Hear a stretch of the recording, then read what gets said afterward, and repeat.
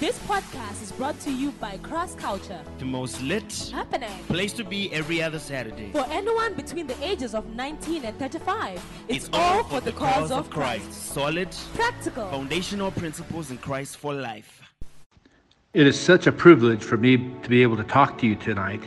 And I just want to encourage you. Many people are asking, what's going to happen after this corona pandemic?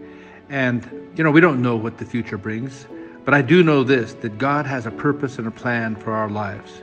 Joshua chapter 3 and verse 4 says, "You have never been this way before." And that's exactly where we are right now.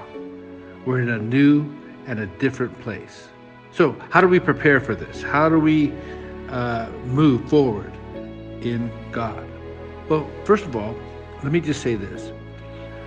People who last don't react to their culture. They don't react to what's going on around them.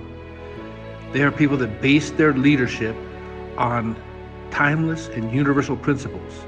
I like to say it this way: we found ourselves on the Word of God.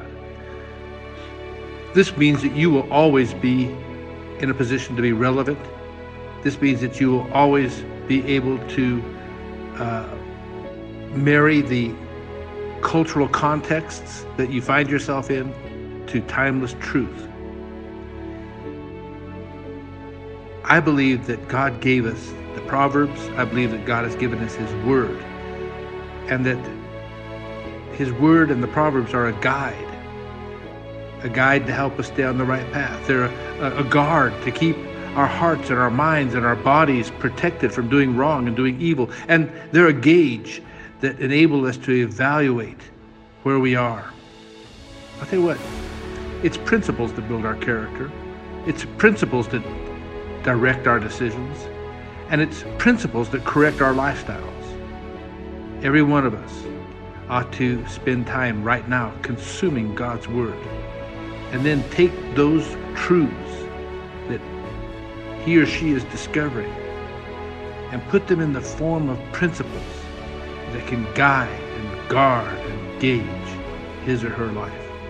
I believe if you'll take this time right now and you'll face the situation that we're in, really look deep inside, and begin to choose to live an intentional and a principled life, God will set you up for a win.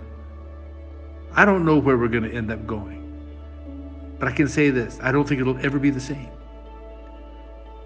But I believe it'll still be rich in God. I love you. I know that this will give you something to talk about, and I can't wait till we can all gather together again in the mighty name of our Savior, Jesus. God bless you.